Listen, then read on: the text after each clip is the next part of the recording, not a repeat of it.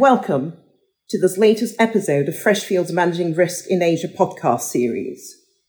In this series, we bring together experts across a range of subject areas to share forward-looking insights on key risk areas for businesses in Asia. My name is Nanette Dodu, and I'm a partner and the co-head of the Freshfield's antitrust practice in China. This episode is the first in our two-part series covering managing risks in life science investments in Asia and the risks Asian corporates should keep in mind when investing outside the Asia-Pacific region. Today, we'll look specifically at key investment trends and emerging transactional risks associated with different deal structures. I'm delighted to be joined by four of my colleagues from across the Freshfields Global Life Sciences practice. Vinita Kilasanath is a partner in our Silicon Valley office, specializing in intellectual property and data-driven transactions in life sciences and technology. Hi, everyone. Delighted to be here. Adam Golden, who's a partner based in our New York office. He leads our life sciences transactions team in the US and focuses on M&A and licensing deals. Hi, Nanette and everybody. Happy to be here. Maya, who's counsel based in our Beijing office. Her practice focuses on advising life sciences clients on cross-border M&A transactions and China-related regulatory issues. Hi, everyone. Pleasure to be here.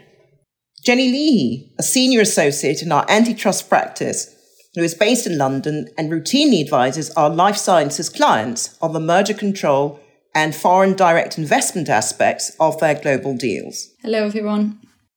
To set the scene, Maya, Adam and Vinita, as transaction lawyers, what trends are you seeing in life sciences investment in Asian markets and from Asian investors overseas? Thanks, Nanette. The first and the most obvious trends we've seen in the past few years is a surge of global pharma companies divesting their non-core assets or business globally and regionally to focus on fewer key therapeutical areas. In those deals, we've seen Asian investors have been active and competitive bidders.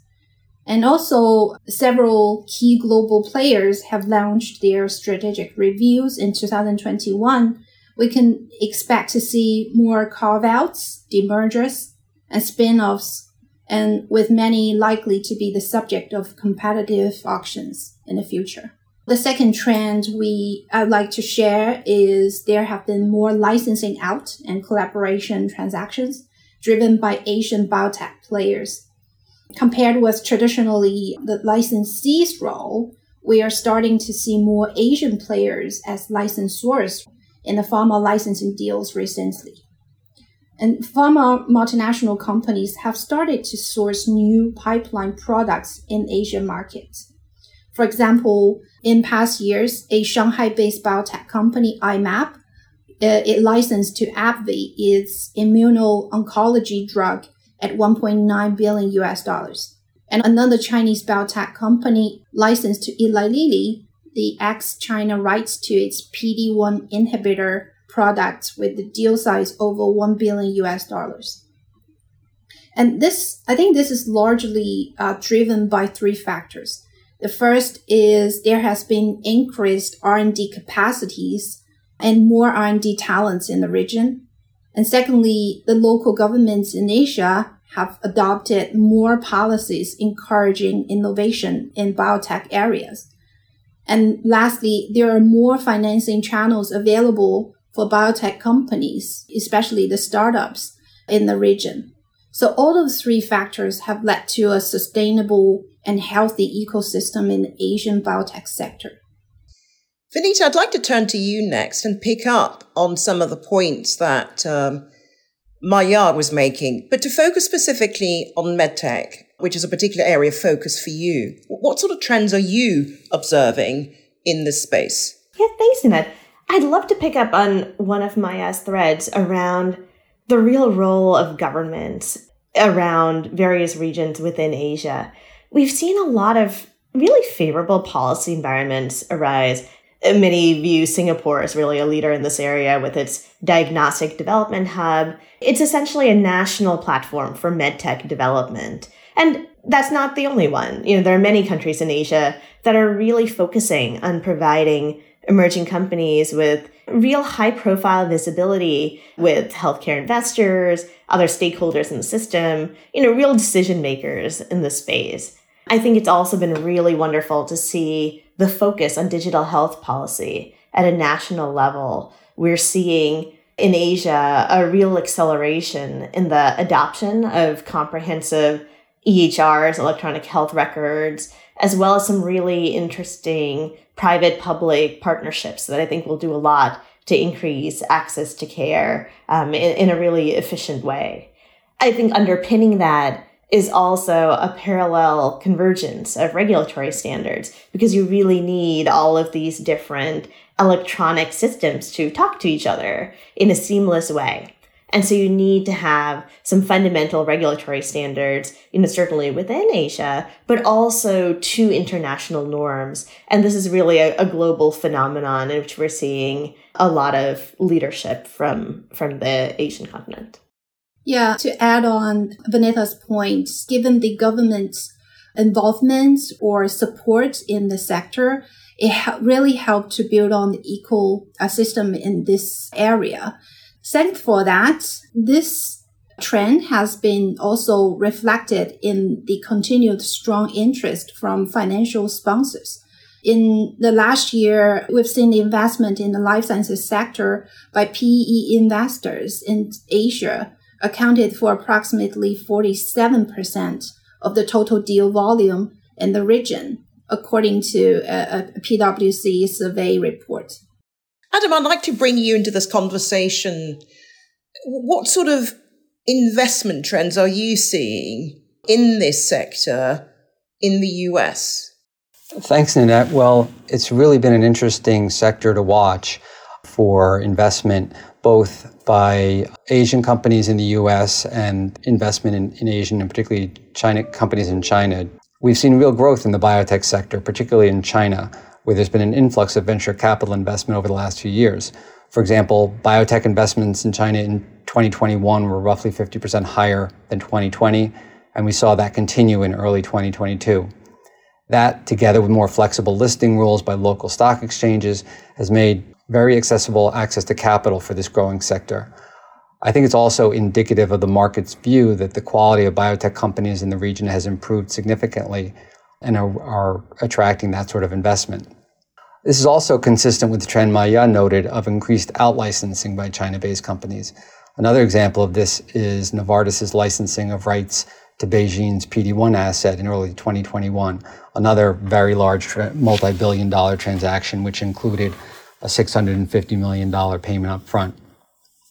On the flip side, we're seeing growing Asian and, again, particularly Chinese investment in U.S. biotech companies. This is an important source of financing, especially now with the financing market so difficult in the U.S. and Europe.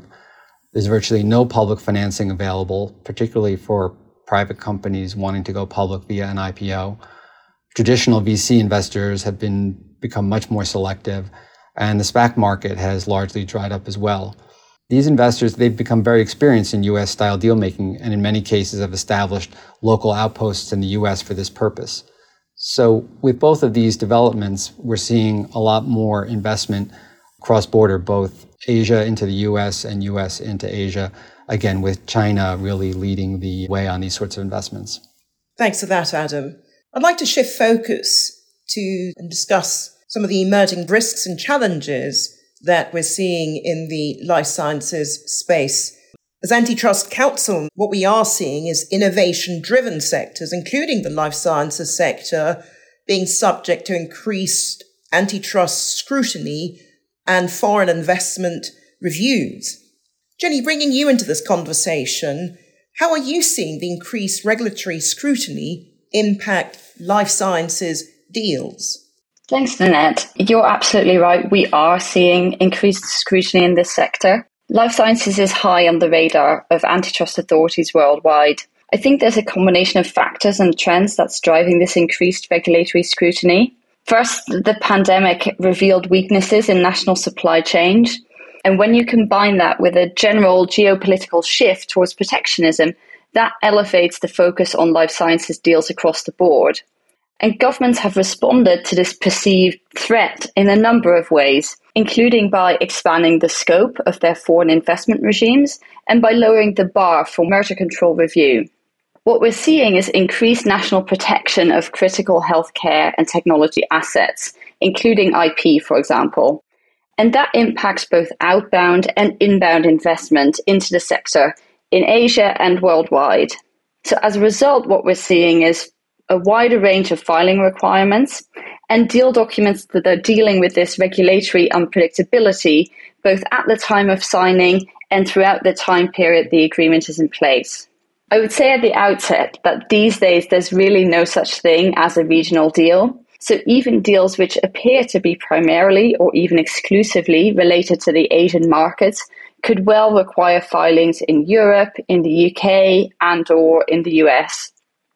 The range of deal structures that you've already mentioned, so demergers, licensing deals, they can all be caught by these regulatory regimes, both merger control and foreign direct investment review. And critically, it's important to understand that those filings can arise at different stages of a transaction lifecycle. To give you an example, a license deal with option rights attached to it, that could trigger, say, a US HSR filing at the time of signing, depending on the commercial terms and the value of the deal. But it could also trigger further filings at a later stage, depending on when and how the option rights are exercised. Let me give you two real-world examples of this. So first of all, we recently saw the General Court's judgment in the Illumina Grill saga.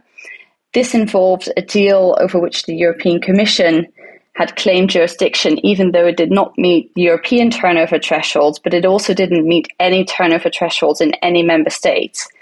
Nevertheless, the Commission, under its new policy, asserted jurisdiction, and this has now been firmly endorsed by the General Court. And in the Commission's view, transactions that involve innovative companies, including early-stage assets which are not even being exploited commercially, could be reviewed under this Article 22 policy. So it's important that deal makers factor this into conditionality and risk allocation. We've also seen earlier in July the UK government intervene in an IP licensing deal, which it blocked using its new powers under the National Security and Investment Act.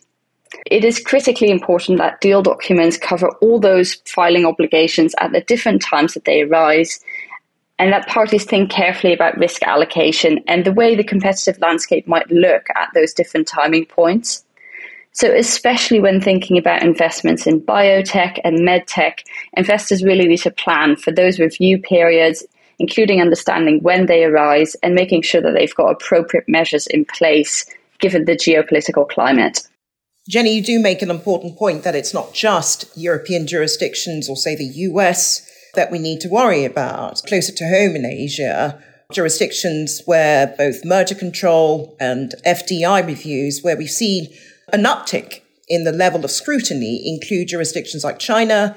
A new anti-monopoly law codifies the authority's ability to call in a transaction that even falls below the filing thresholds. That's just one example. Other jurisdictions that have strengthened their various tools include India, Japan, and of course there's also Australia, which has historically been fairly tough in reviewing transactions. Absolutely, Nanette. And I think it's important to bear in mind that even when there are no filings, there is still risk and complexity to manage from an antitrust perspective. And in fact, I would say sometimes those transactions can be more complex as you need to assess the agreement throughout its entire life cycle, and you don't have the benefit of an upfront clearance decision that blesses you for your entire collaboration. I think whichever way round you look at it, it's important to get antitrust counsel to review these agreements from a global perspective, including sort of key commercial provisions. So things like exclusivity clauses and non-competes, especially in global life sciences deals, you have to make sure that they work within different antitrust regimes and the different rules that are set and parameters that are required. The same is true for things like governance committees and information rights, which are obviously very important, especially in collaboration agreements, but they do need to stay within the guardrails provided by various competition regimes around the world. And perhaps I can pick up on a point that Vinita, I think, touched on a little bit earlier, but I think another risk we do see is the sort of challenging commercialization environment. So whether that's market competition, government pricing regimes, and that sort of risk also needs to feed into deal considerations. So I don't know, Vinita, do you want to pick up on that perhaps? Yeah, sure, Jenny. Thank you. I think that's exactly right. There's so much to react to in your thoughtful comments there. I'll unpack a few of the points. One is certainly in Asia, we're seeing an implementation of a number of different price control policies, particularly China, Vietnam, although there are others underway as well. I think that's also a significant global trend as folks are looking at life sciences and healthcare and thinking about which elements may not be as consumer, patient, caregiver friendly as folks, especially the regulators and elected officials, might want them to be. But picking up on your earlier point around these complex deal structures that don't have, the benefit of the kind of stamp of the early clearance and you kind of go on your way and a smooth sailing, because so much of what we're seeing both in the medtech space as well as in life sciences more broadly are these very long-term, perhaps, a decade or more, early stage deals that really have a life of their own. Each of the parties may undergo certain changes in their structure. They may be acquired. They may acquire other assets, other companies, which could really change how you have to think about the protection of data, the firewalling, the sharing of information. And then when you have this interesting interplay of some personal data with the general goal to have interoperability, which I'm guessing is something else that is going to be teed up in further antitrust discussions during this or future conversations.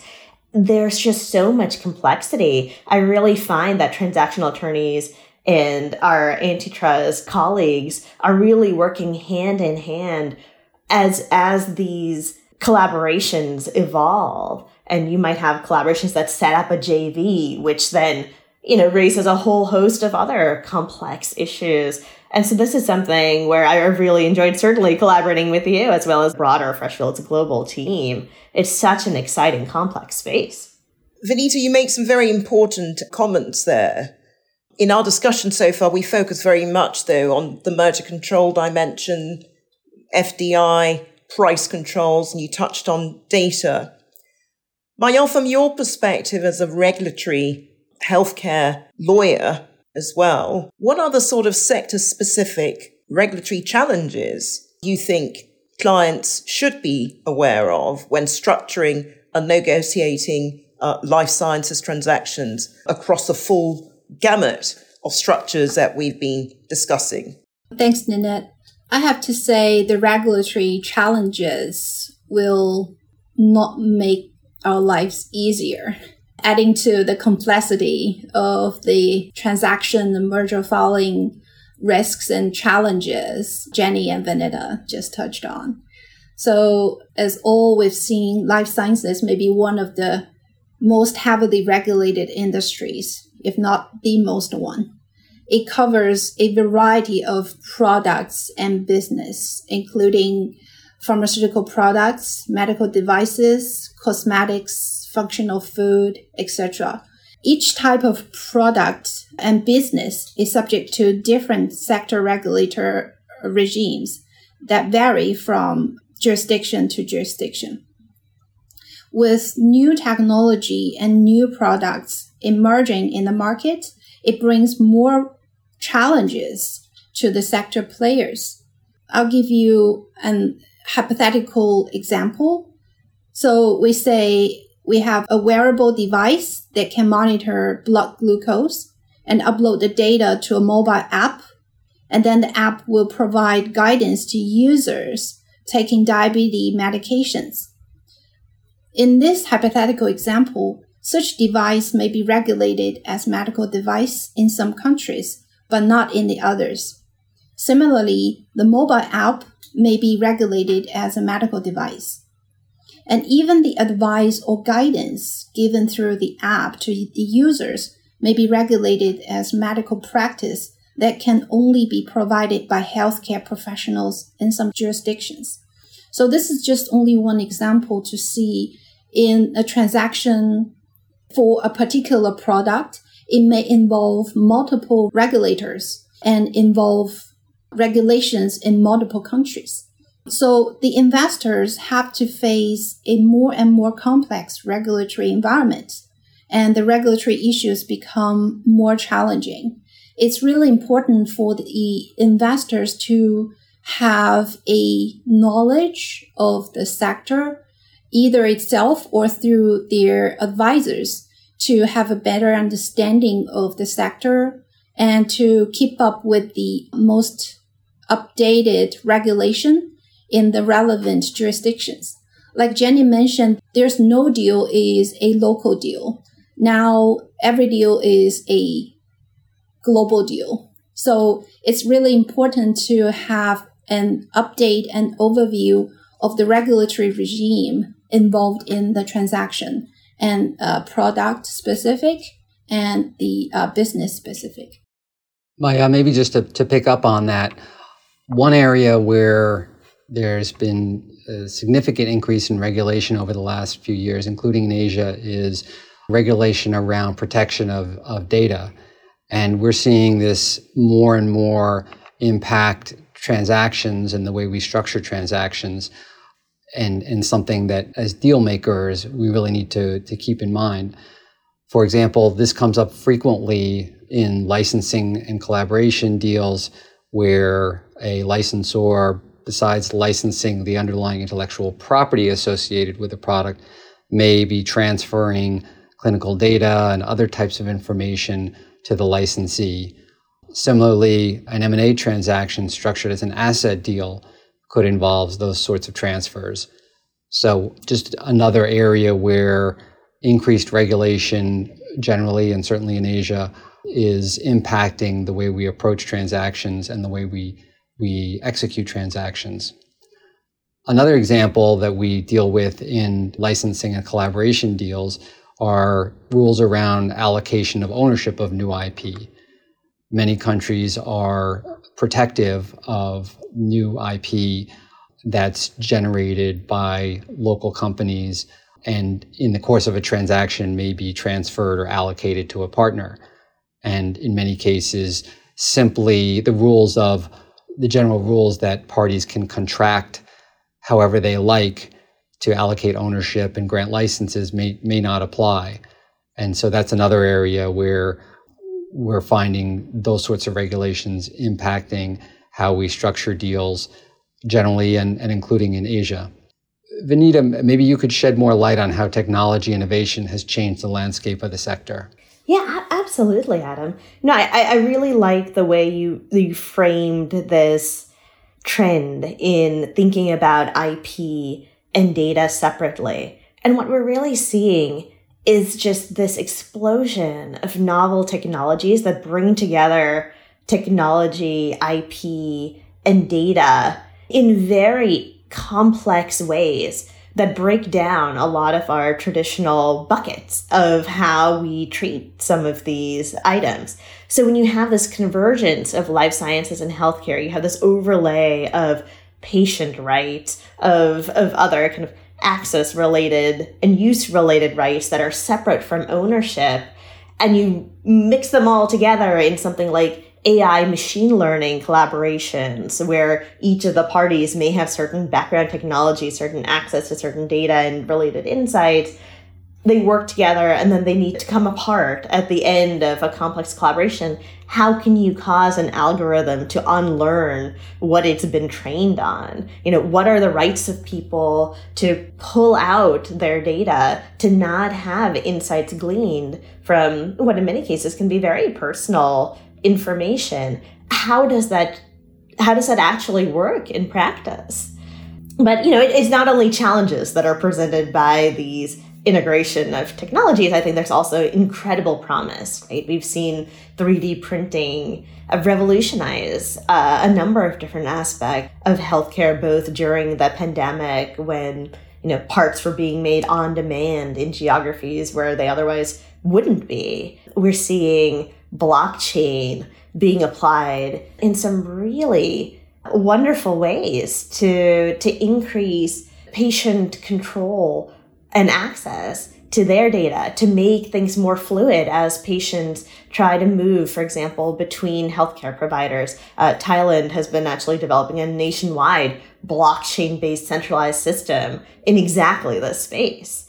But of course, as you previewed, when you have these increasingly complex integrated data systems, particularly those that cross borders, there's increased scrutiny into the associated data privacy, data transfer related considerations. And there's an actual cost to compliance, particularly because a lot of these regulations are fluid. I mean, it's hard to keep track of, how many relevant regulations there are. It seems like a new one comes into play basically every day, if not every week.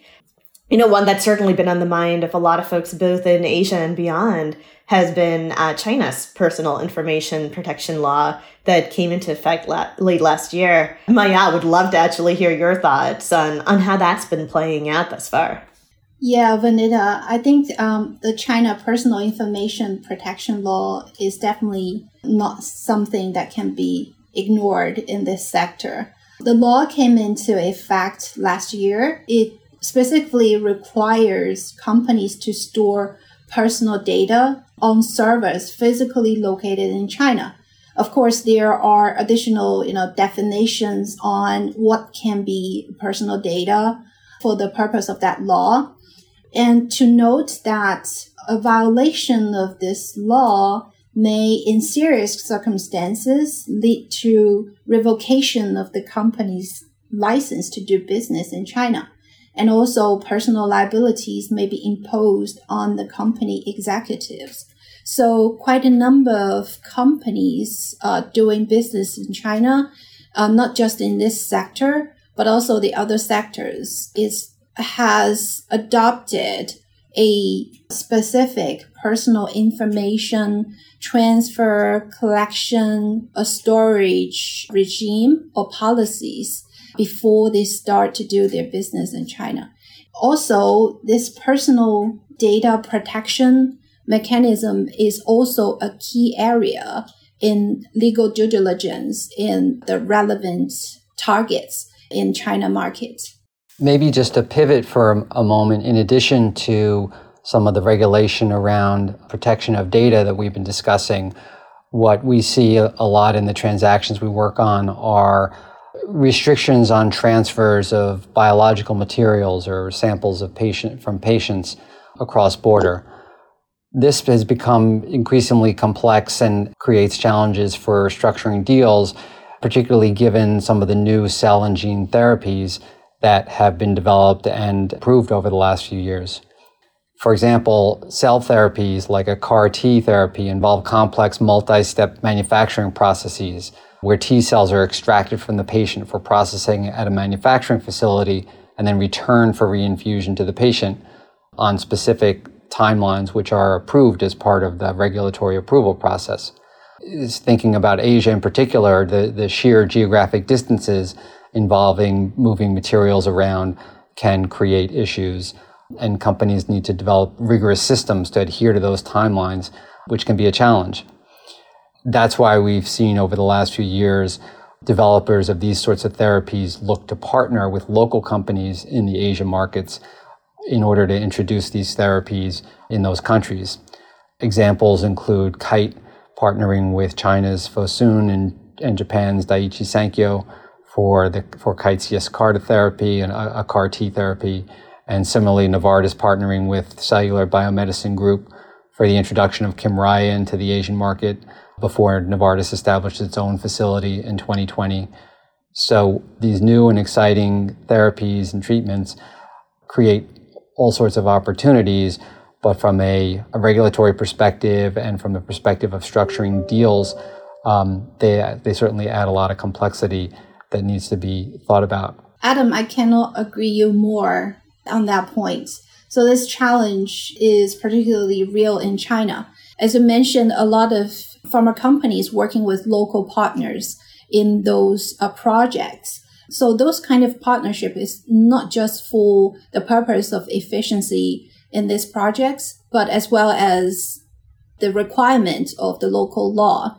In China, the new biological safety law and the new regulations on administration of human genetic resources were adopted recently, specifically require that international collaborations with respect to human genetic resources has to be a partnership with a Chinese company or institution. This is more a regulatory requirement on that perspective. And also not just cross-border transfer, but also collecting, storing, and use of human genetic resources, which by definition will include blood samples, need to comply with those rules. We have seen in the past few years some biotech companies and also a couple of pharmaceutical multinational companies penalized for not properly handling patients' blood samples in clinical trials in China. And also the collaboration projects, including clinical trials in China, which involve collecting blood samples, which are human genetic resources materials, is subject to filings with the regulatory authority. So as I mentioned, this add another layer of complexity in doing business and transactions in this sector.